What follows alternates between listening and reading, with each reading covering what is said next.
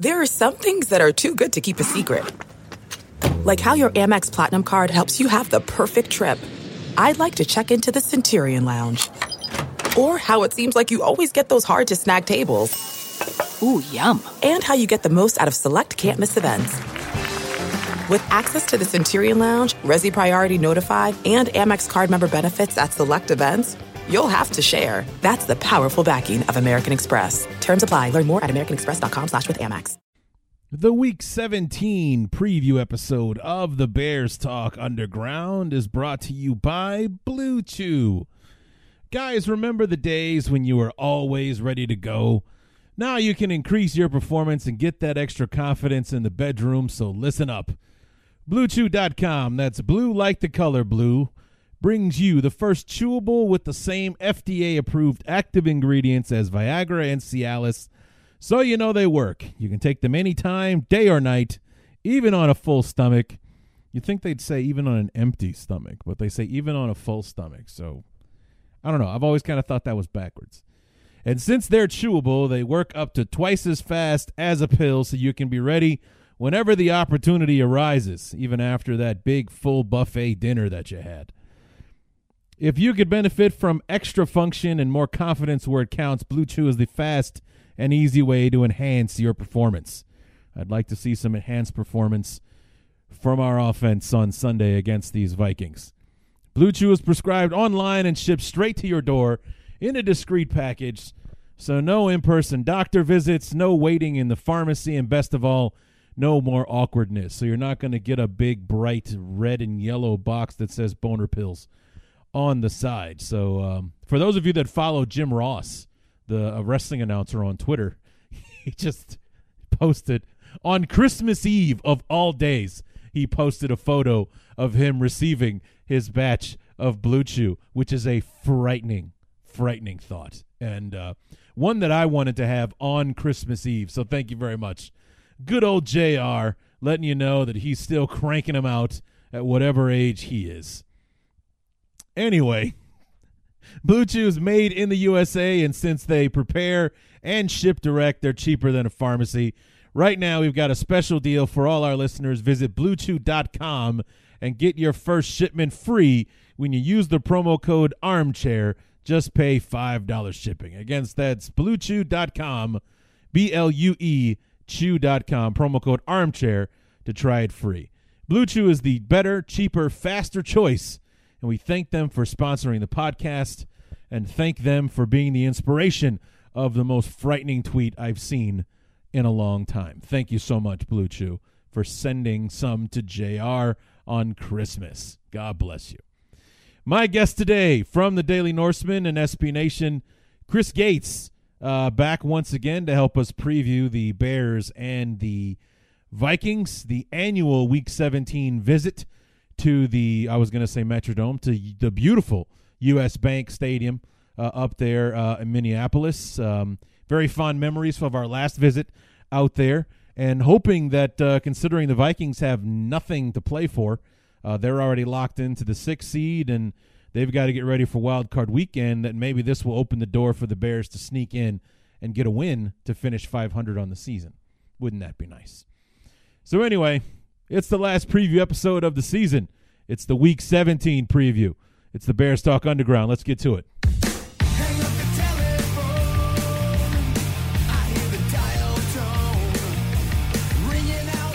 We have finally come to the end of the road for the 2019 campaign.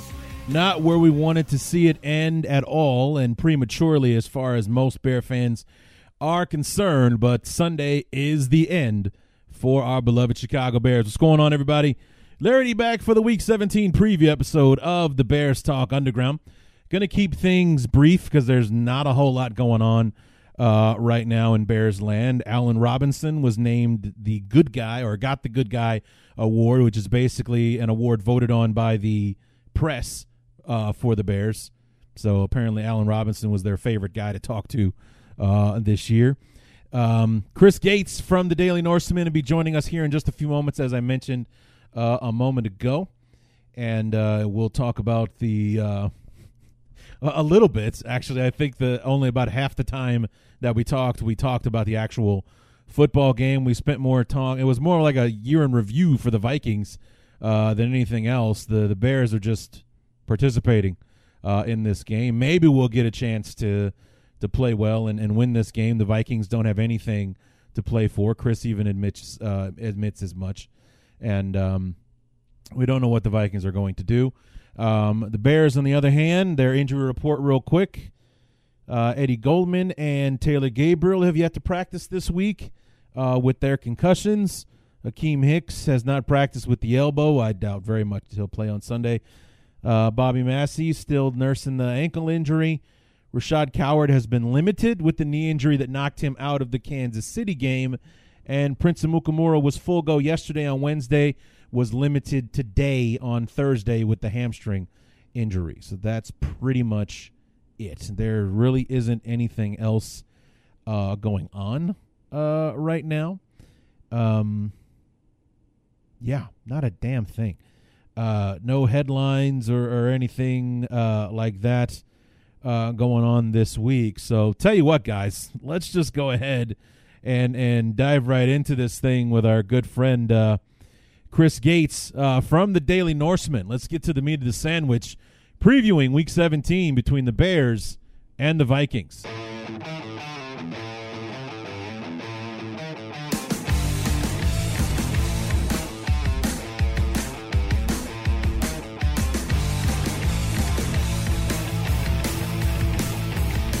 To close out the disappointing 2019 campaign for our beloved, it must be Week 17 because we're going to Minnesota on Sunday to take on the already playoff-bound Minnesota Vikings, and to help us preview this season finale for the fourth year in a row, fifth time in 6 seasons, Chris Gates from the Daily Norseman. Welcome back to the show, Chris.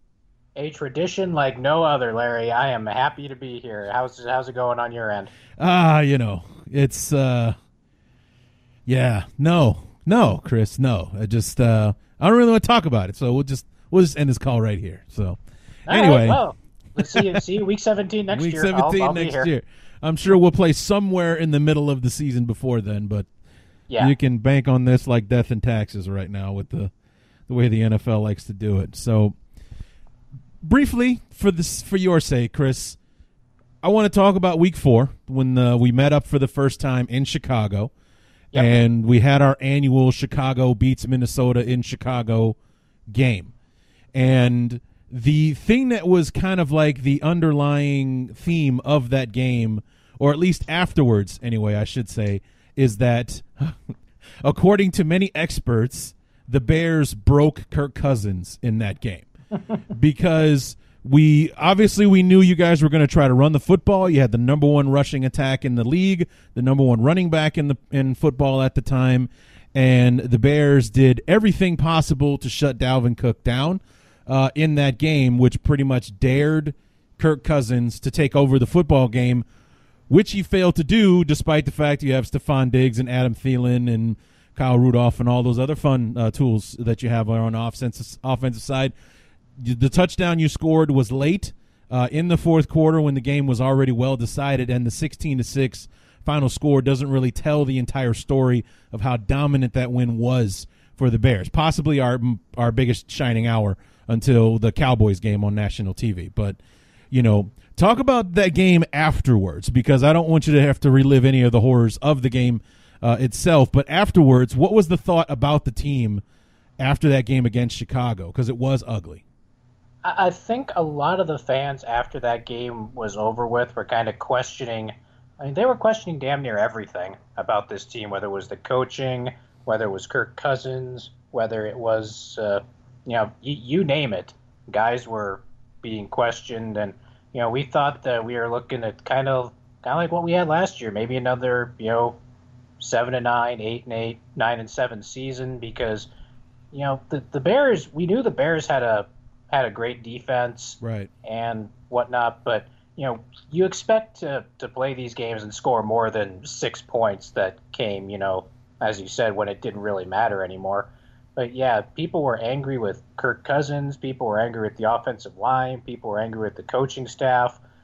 People were even angry with a defense that gave up 16 points because on that first drive after Mitch Trubisky got hurt, Chase Daniel came in and looked like Joe Montana for the remainder of that drive, and Right. that's when the Bears got their only touchdown. And so, everyone was just kind of pissed off at everything and everybody, and we just kind of, I think a lot of people may have given up on the season at that point, but, it's ridiculous to give up on a season after week 4, and, we saw that once that game got in the rearview mirror and we started playing the rest of the season. Well, yeah, it was like after that game, you guys didn't really. I mean, Dalvin Cook still got his carries and got his yards and whatnot, but it's like all of a sudden you remembered that you have Stephon Diggs and Adam Thielen, and that for the most part, despite his reputation for not beating winning teams or whatever, Kirk Cousins actually is a pretty good quarterback that can throw the ball pretty well, because you went on 4 straight wins where you almost broke the scoreboard against the Lions there. You beat Minnesota. Philadelphia. You run the score up on them, and it's the Stephon Diggs show in a couple of those games. It was like you guys pivoted after the Bears game. Like I said, Dalvin Cook's still a big part of the offense, but all of a sudden it's Air Minnesota. Yeah, I mean, and Thielen got hurt in the Detroit game and hasn't really played much since, and when he has played, he hasn't really looked the same. But, yeah, I mean, like you said, people give Kirk Cousins hell for just about everything he does.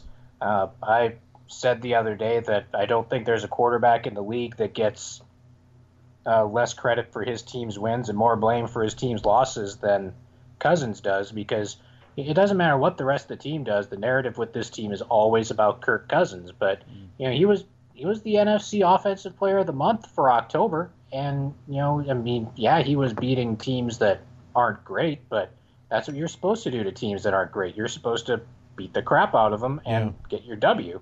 But, things changed quite a bit.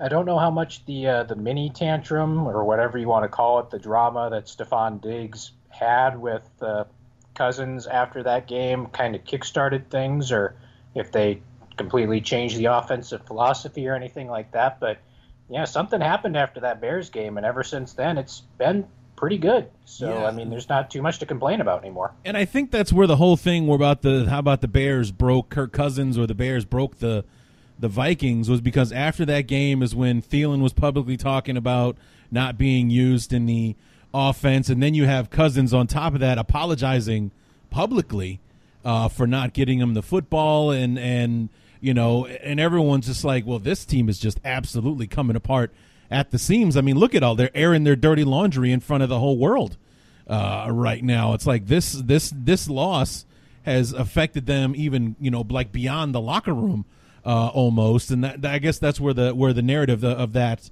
kind of came from. And then the 4 games after that, it was anything but. Yeah, and I mean, we've seen these sorts of breakdowns in Minnesota before. I mean, we saw him at the end of the Denny Green era. That's kind of what made Denny Green, finally. I mean, he was going to get fired anyway, but he resigned before the last game of the 2001 season. We saw it at the end of the Brad Childress era, where Childress got fired in midseason and had all the things surrounding trading for Randy Moss and then cutting him after 4 weeks. And I think we had the whole thing. We kind of had a here we go again mentality. We know this team is talented. We know this team has the ability to do damage, but an incident like that could have just completely turned the season into a dumpster fire. And to the credit of Mike Zimmer and to some of the other veteran guys on the team, probably including Kirk Cousins. I mean, I'm not in the locker room, so I don't know who says what or anything like that, but they got things under control again, and things have, like I said, things have been pretty good ever since that Bears game finished.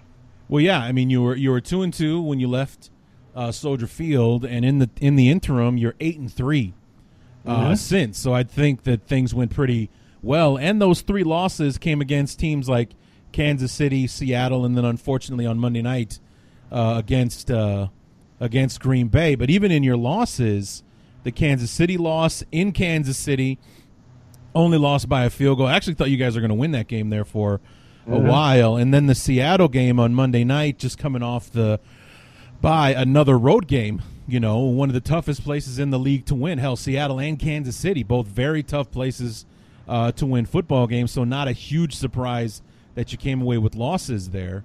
But then, you fast forward to this past Monday night, NFC North title on the line. You've already got a playoff spot locked up, and then the first quarter went pretty well for you guys, and then after that it was not so much. No, I mean, it's really, we hear the narrative about Kirk Cousins and Monday Night Football and prime time and whatever, and we've established that the guy is, actually a pretty good quarterback.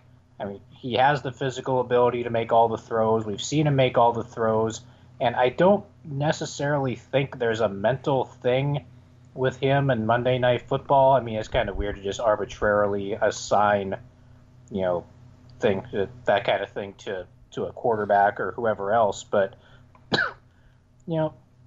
it's things like that leave people frustrated with Cousins, and it's completely understandable as to why. Because, these three games that you just talked about, the Kansas City game, the Seattle game, and the Green Bay game, they were all winnable games. I mean, like you said, the Kansas City game, they lost on a last-second field goal, and despite the fact that Seattle held the football for 40 minutes and ran for over 220 yards that night and whatever, the Vikings still had the ball with possession down 4 points and an opportunity to come back and take the lead. And that one drive they didn't execute, and because of that one drive, despite everything the defense did, like we've seen all the time, the big story afterwards was, Kirk Cousins is now 0-8 on Monday Night Football. Yeah. I mean, nothing about the defense getting whooped, nothing about 40 minutes time of possession, 220 rushing yards for Seattle. No, Kirk Cousins is 0-8 on Monday Night Football.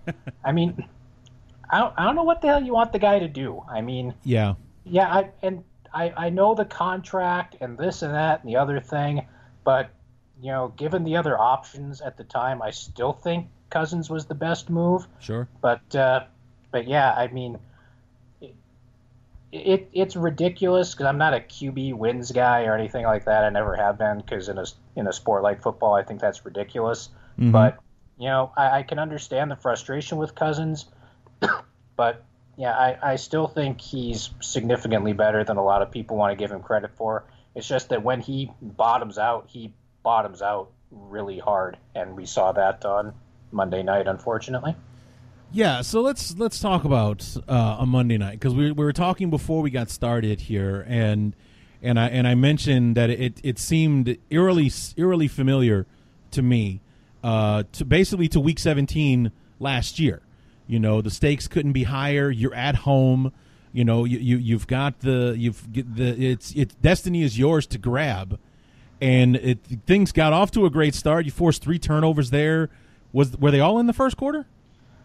The first fumble, that was on the first series, so that was in the first quarter. I think The interception came in the first quarter, and I'm trying to think back. Was the second fumble the second fumble might have been in the second quarter. Okay. But so 3 turnovers. I'd have to go back and look. 3 turnovers in the first half, but you only come away with 10 points. As a matter of fact, it was 10-9 at halftime, thanks to a late field goal from the Packers. So despite the first half going about as poorly as it possibly could for Green Bay, they're only down 1 going into halftime, and then they just absolutely took over the second half. Now, it wasn't as bad a look as last season when it, I remember we talked over the summer when I asked just flat out, what happened in Week 17 against the Bears last year? The Bears had basically nothing to play for. You guys had everything to play for, and it didn't really look like you showed up to play that game.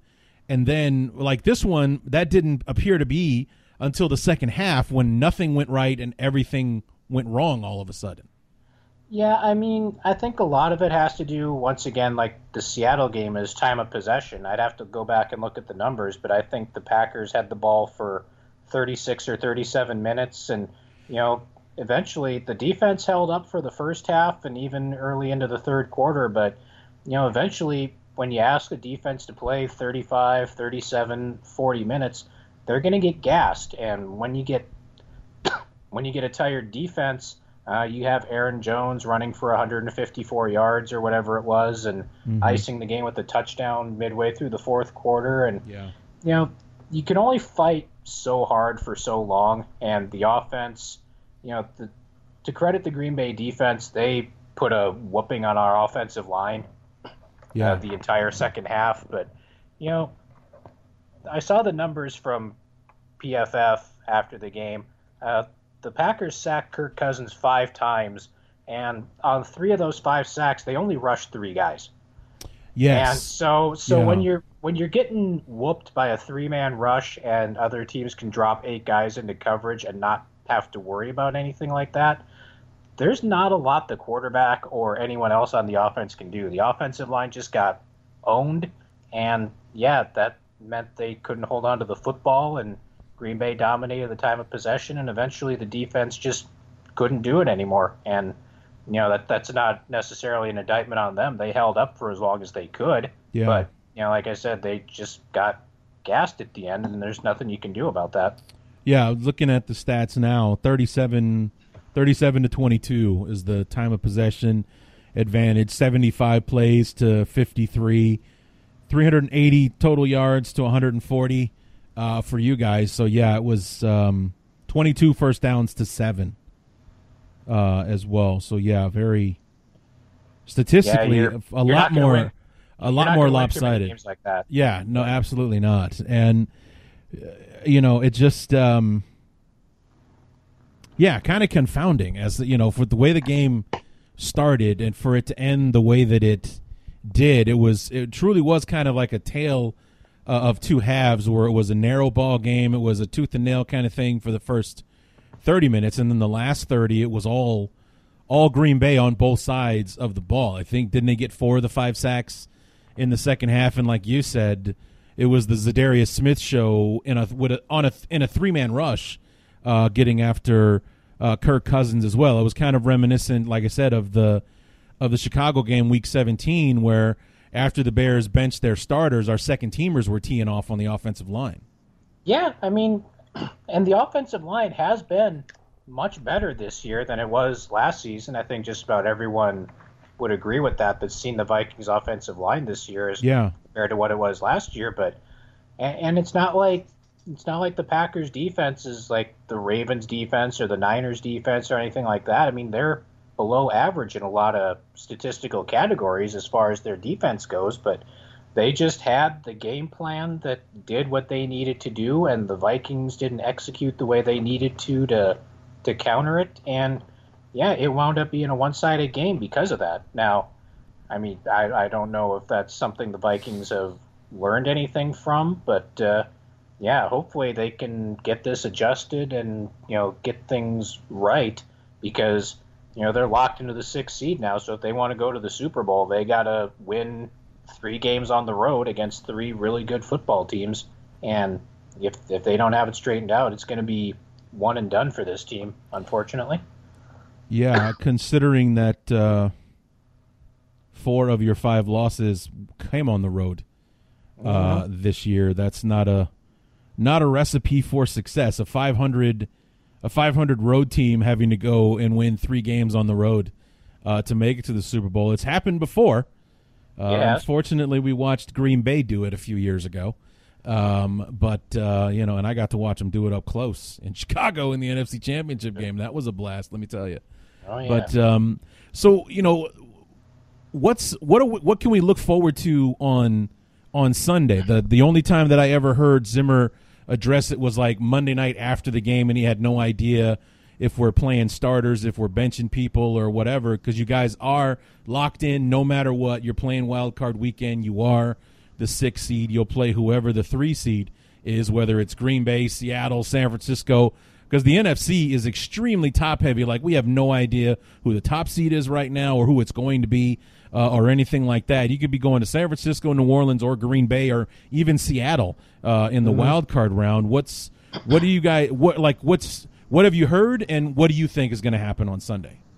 Well, I mean, I would be surprised. I mean, they might treat this like the second or third preseason game. They might put the starters out there for a couple of series to give them some work. Obviously, guys like Dalvin Cook and Alexander Madison aren't going to play, I don't think. I would be surprised if either one of them was out there. Eric Kendricks, unfortunately, probably is not going to play in this one either. He injured a quad against Green Bay, and if he's not able to come back, we can probably just shut it down because that's a huge loss. And I don't know if the defense would be able to overcome that. But yeah, I would not be surprised to see this basically treated like the second or third preseason game. As I give the starters a couple of series, maybe a quarter and a half, and yeah, then you start pulling guys out and not risking anyone important to potentially getting injured or anything like that. I've not heard anything concrete on Zimmer's game plan yet, but I would not be surprised if that was the sort of thing we saw on Sunday afternoon. Yeah, and is that what you'd prefer? I think so. I mean, I would like the offense to get a couple of series to see if they can't, kind of unscrew themselves from what happened on Monday night. And sure. I mean, the Bears defense is not an optimal opponent to try to do that against, but they need to worry more about not getting any more important players hurt, because arguably right now their most important player on offense and defense in Dalvin Cook and Eric Kendricks are both dealing with injuries.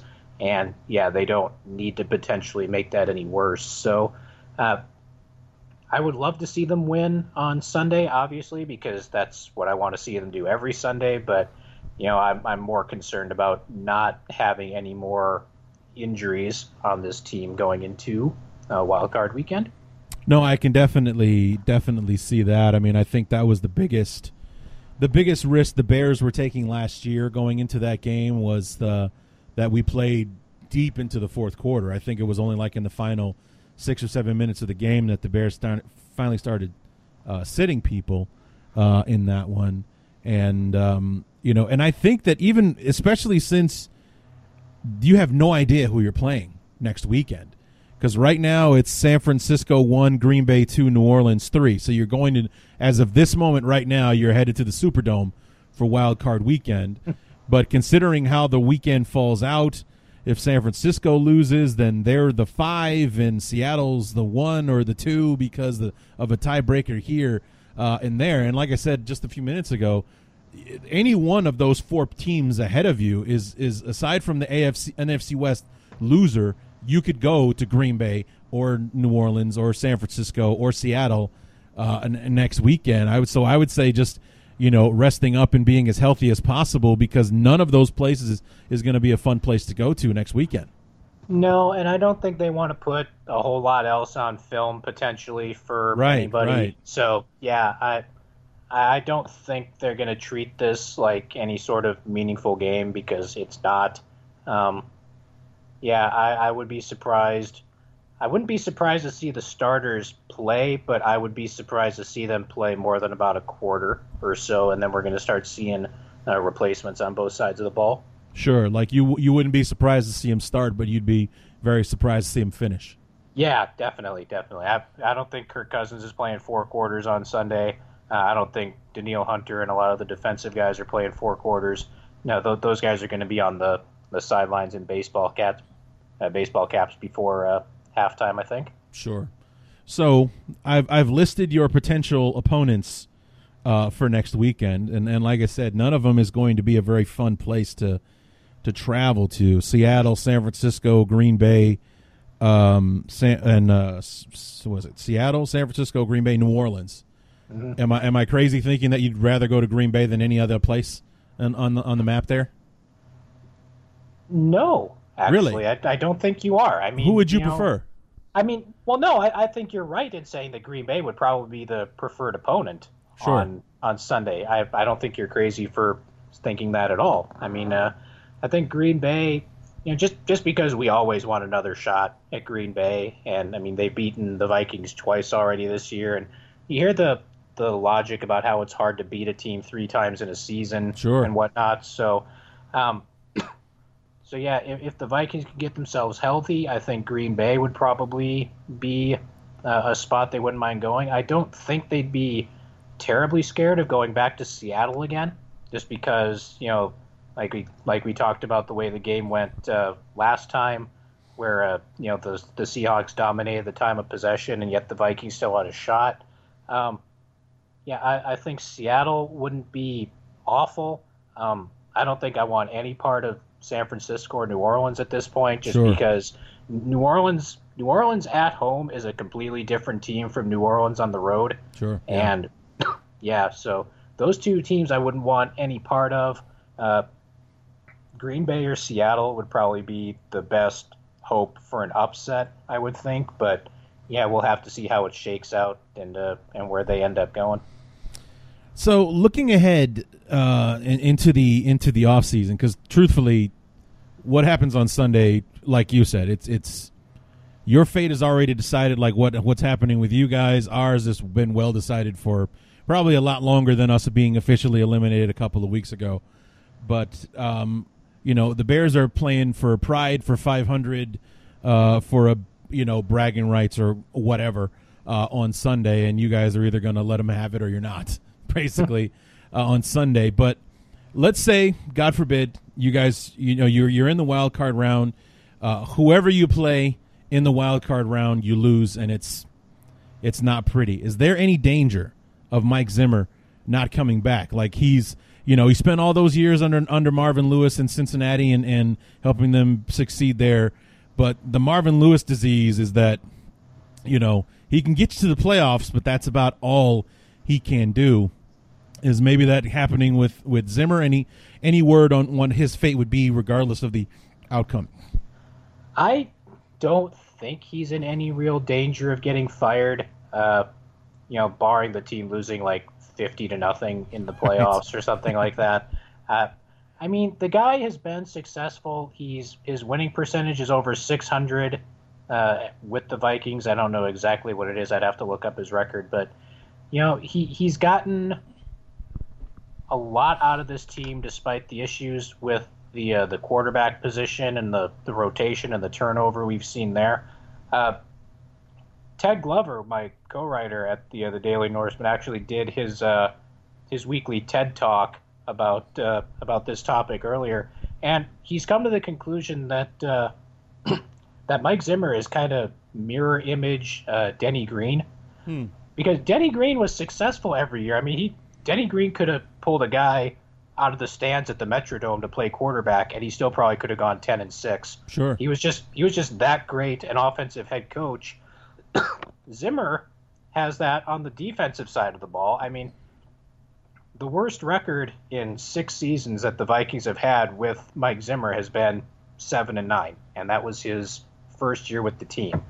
And so he gets the most out of his talent. He develops guys. He's doing the best that he can do, but at some point, like you said, you have to wonder whether or not that's enough. If you're happy with, being a 9, 10, 11 win team every year and contending and going to the playoffs, or if you want to try to swing for the fences for a guy that you think could get you to 13-3, 14-2, and get you to a Super Bowl. And if you mess it up, then you've set yourself back again. And yeah, I don't think that for that reason Mike Zimmer is in any real danger of losing his job. I don't know who you'd find out there that would potentially be an upgrade or an improvement from him. Right. But yeah, I don't think he's in danger of losing his job after this season because, I think him and Rick Spielman and Kirk Cousins at this point all have 1 year left on their current contracts. Right. And I think they give them that one more year. And based on what happens, after the 2020 season, if we don't see something more successful than what we've seen over the past few years, then I think there's the potential for a house cleaning. But I don't think we're going to see that after this season is over with. Yeah, that was going to be my next question. Was like, what about Rick Spielman? Because it's like 6 in one hand, half a dozen in the other, as far as who you talk to about Kirk Cousins and was that a good signing or wasn't it, or the fully guaranteed thing.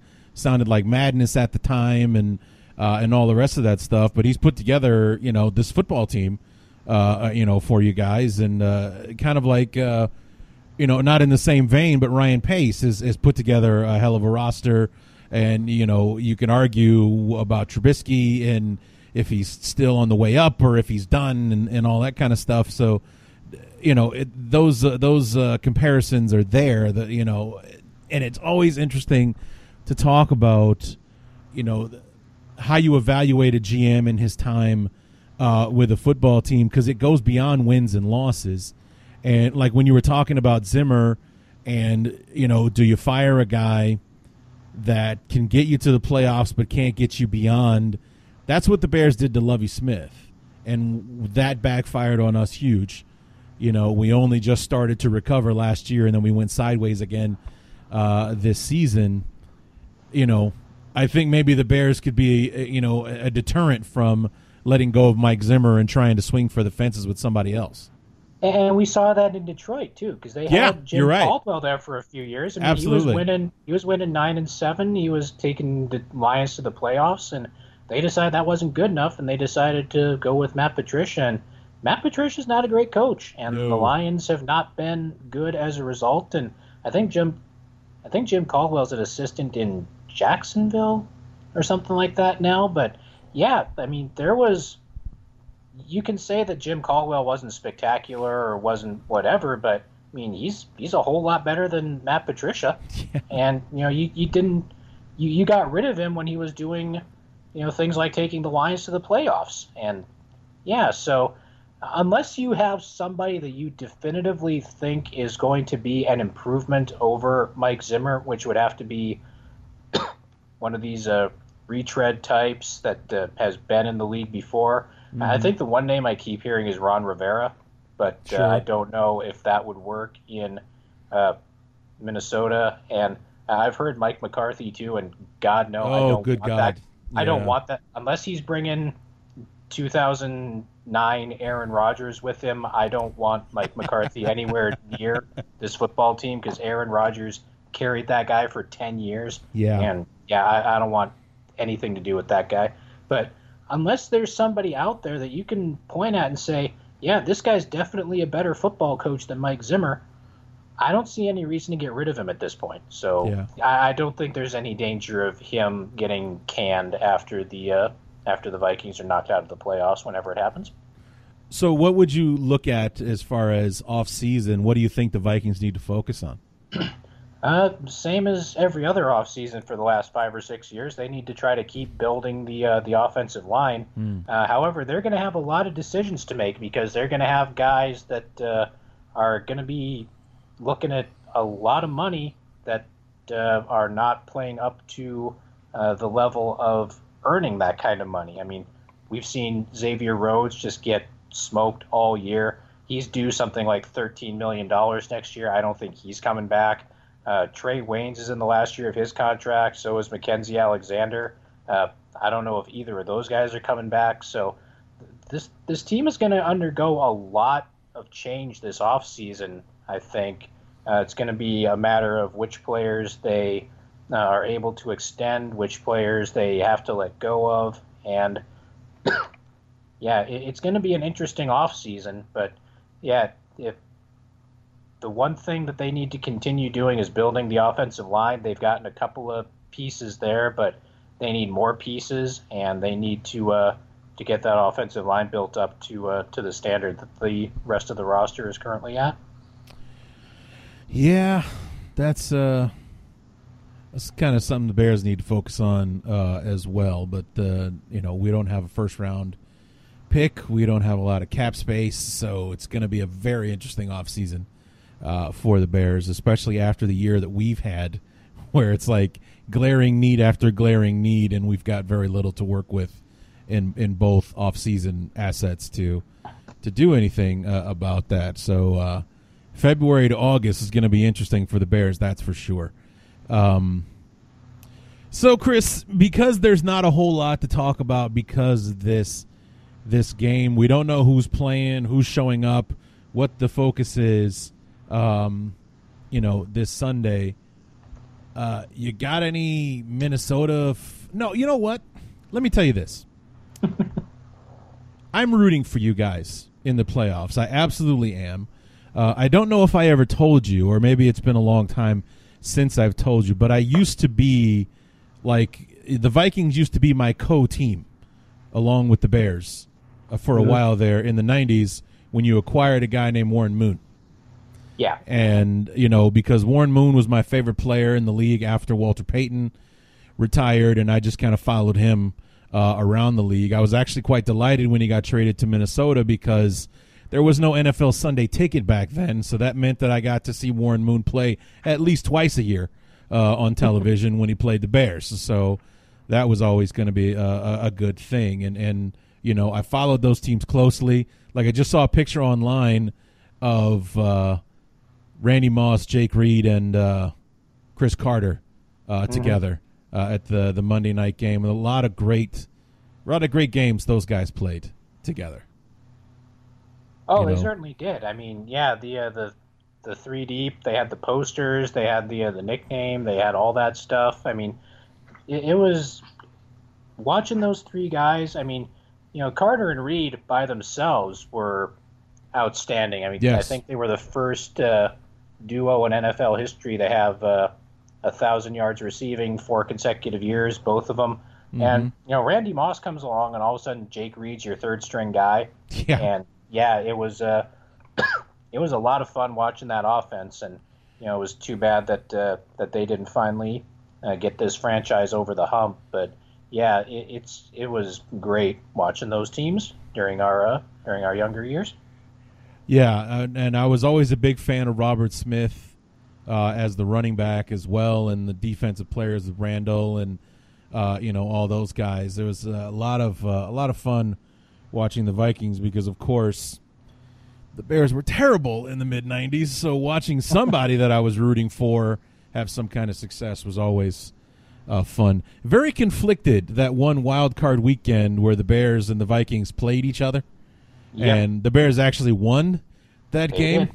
It was a weird day in the house because I made no secret of the fact that I was a huge Warren Moon fan. I also made no secret of the fact that I'm a winner no matter what happens today. Yeah. Either way, I'm walking out of here with a victory. But I was very torn because I think I was actually a bigger fan of Warren Moon than I was of the Bears at the time. So watching the Bears beat the Vikings that day was a very bittersweet day for me because that's the Bears won, but it came at the cost of Warren Moon losing the football game.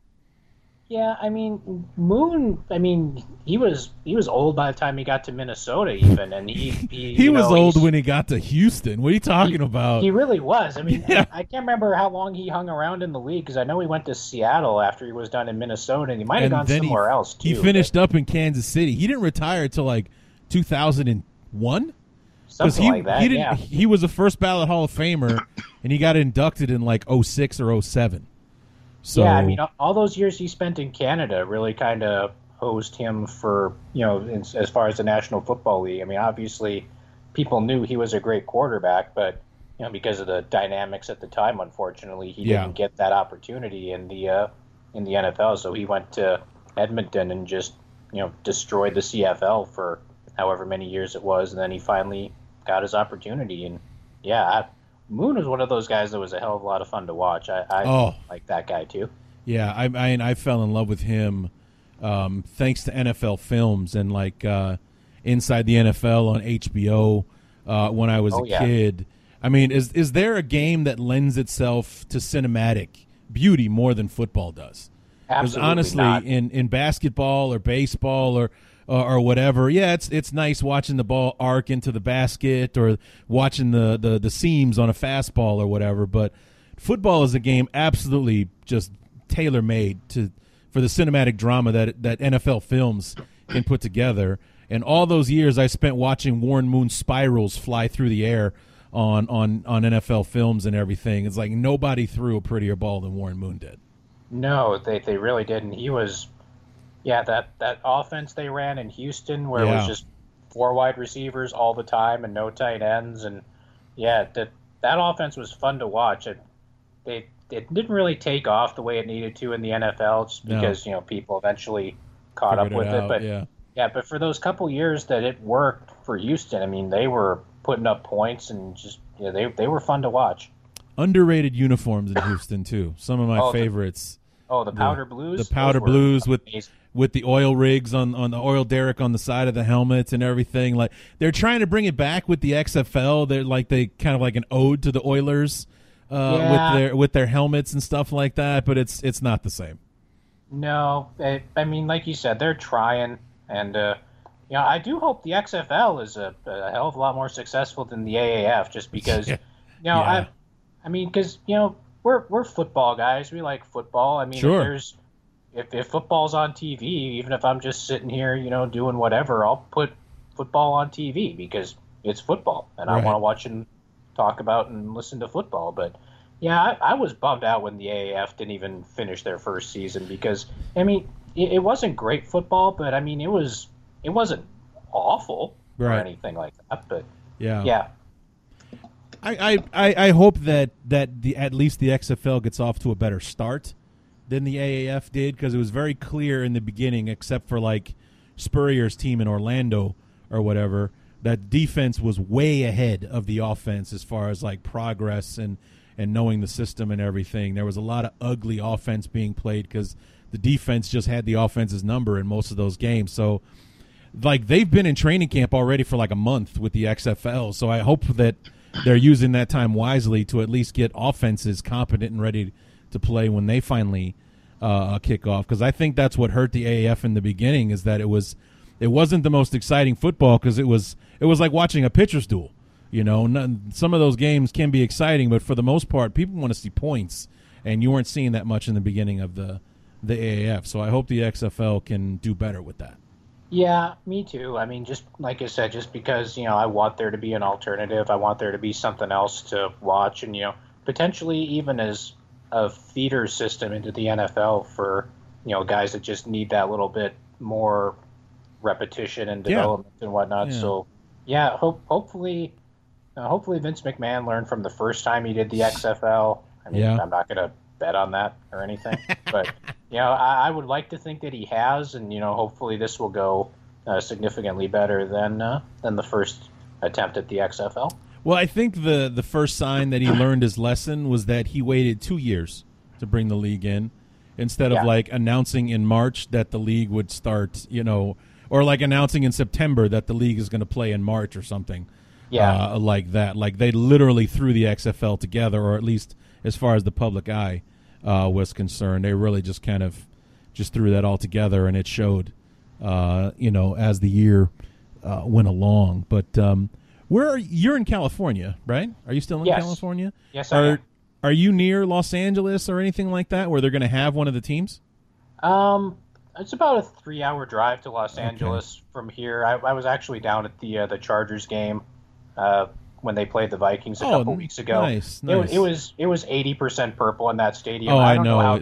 I don't know how the hell the Chargers do it. They essentially play 16 road games a year. Yeah. Nobody cares about the Chargers. I mean, it's awful, and they got kind of screwed in that whole stadium situation, stadium move, and whatnot. And it's just really sad because you were looking around the stands, and I got to the stadium about an hour before the game and parked my car in one of the lots and was walking over to Dignity Sports Park, Dignity Sports Park. That's the stadium they're playing in, and literally 90% of the jerseys I saw walking toward the stadium were purple. There were very few Chargers jerseys. I mean, you saw Vikings jerseys from like Fran Tarkenton all the way to like the modern day guys. I mean, it was, and I mean, we actually posted the thing that Adam Schefter had mentioned during the pregame this past Sunday, that the Vikings fans were so loud in Los Angeles that the Chargers had to go to a silent count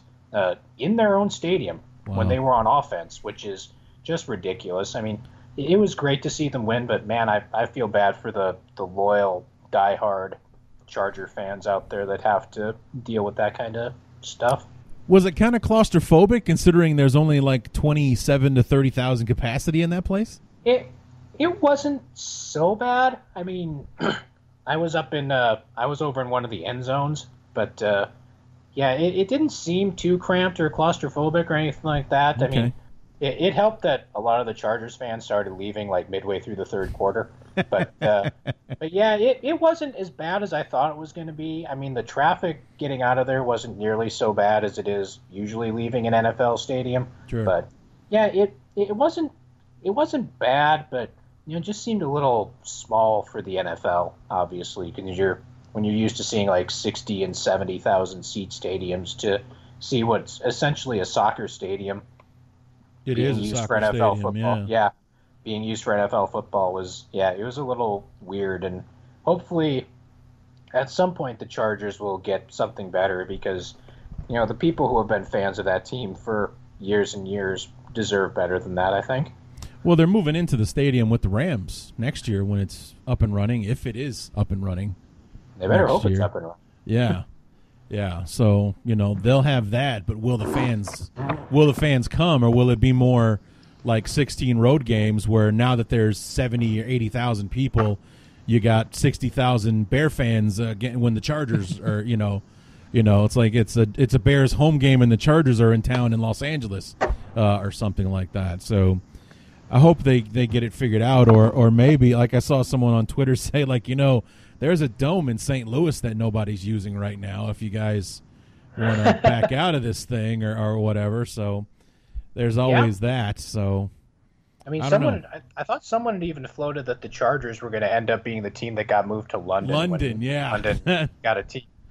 So I don't know if that's ever going to happen. I mean, London is basically the new Los Angeles for the National Football League.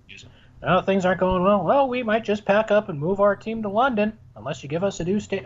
So yeah, right. London's essentially the new Los Angeles for the NFL. It's going to be that city that everyone uses to try to leverage whatever city they're in now for whatever it is they want. So I don't know if it's ever actually going to happen. It's probably better off just to keep it as more of a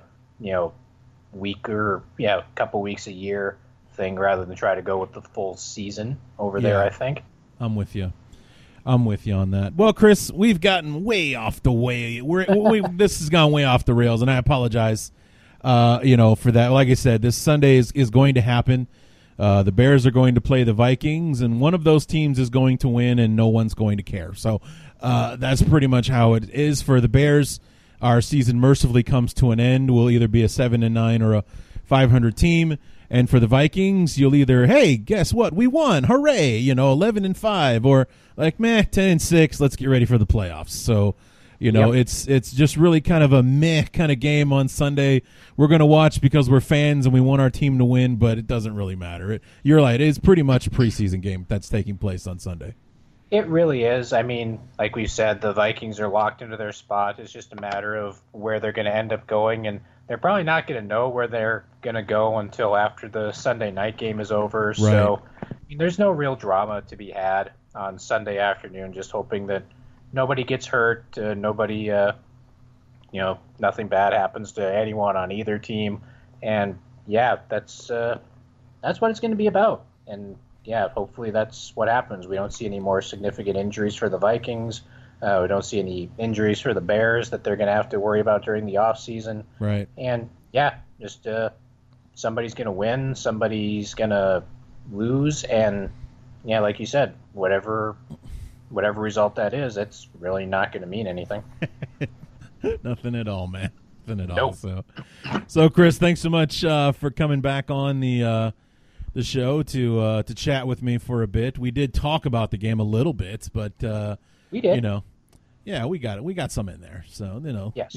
People are probably fast forwarding through most of this anyway, but we give them what we can. Loss.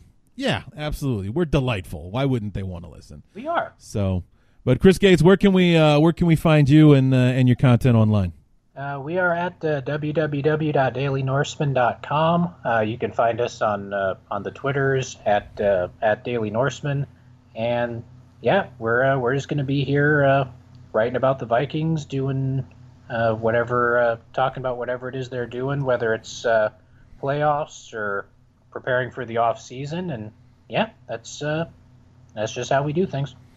Chris Gates, Always a pleasure to have you on the show, sir. Looking forward to having you back on again soon. Thank you very much, Larry. Happy to be here as always.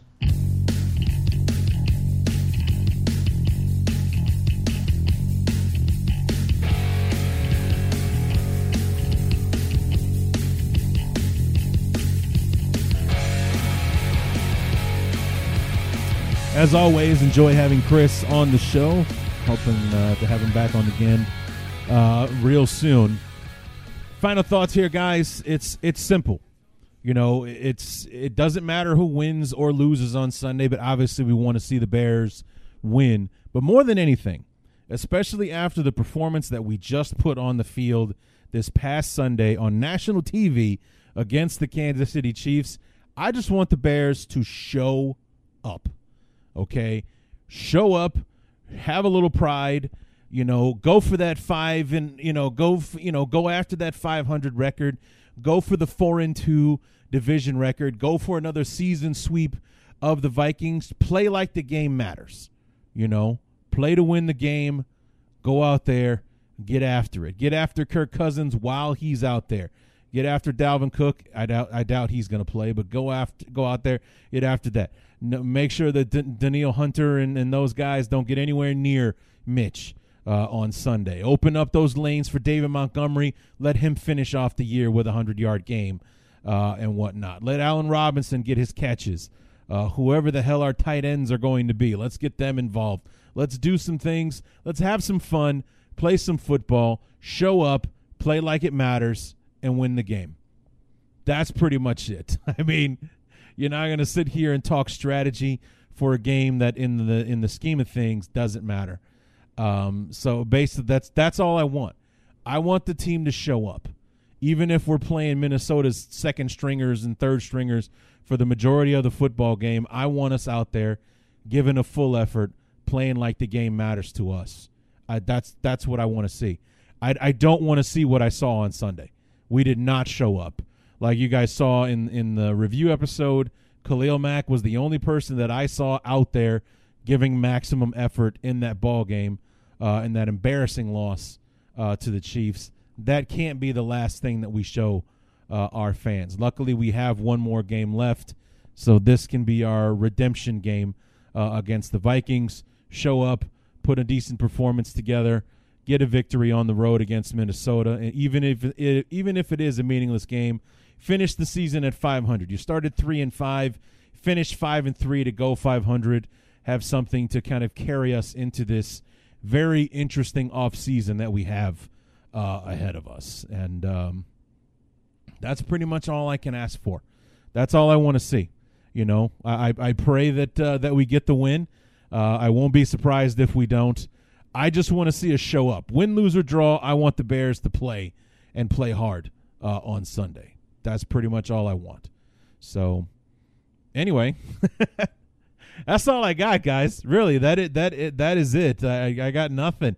I guess I spent all my energy talking to Chris earlier tonight. So, that's going to do it for the Week 17 preview episode of the Bears Talk Underground. Come back on Tuesday.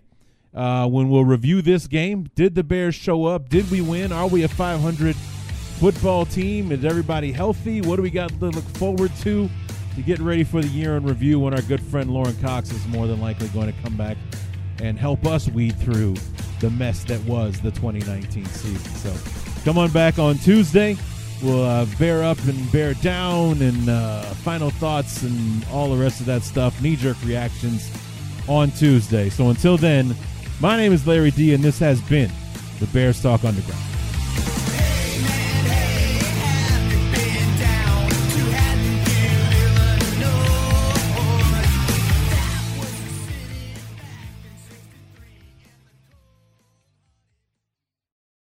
Okay, it's time to commit. 2024 is the year for prioritizing yourself. Begin your new smile journey with Byte, and you could start seeing results in just 2 to 3 weeks. Just order your at-home impression kit today for only $14.95 at Byte.com. Byte Clear aligners are doctor-directed and delivered to your door. Treatment costs thousands less than braces. Plus, they offer financing options, accept eligible insurance, and you can pay with your HSA FSA. Get 80% off your impression kit when you use code WONDERY at Byte.com. That's BYTE.com. Start your confidence journey today with Byte. The spirit of performance is what defines Acura. And now, it's electric. Introducing the ZDX, Acura's most powerful SUV yet. Crafted using the same formula that brought them electrified supercars and multiple IMSA championships, the ZDX has track-tested performance that packs an energy all its own. Unlock the energy and order yours at Acura.com. We're driven by the search for better. But when it comes to hiring, the best way to search for a candidate isn't to search at all. Don't search. Match with Indeed. Leveraging over 140 million qualifications and preferences every day, Indeed's matching engine is constantly learning from your preferences. So the more you use Indeed, the better it gets. And listeners of this show will get a $75 sponsored job credit to get your jobs more visibility at Indeed.com/match.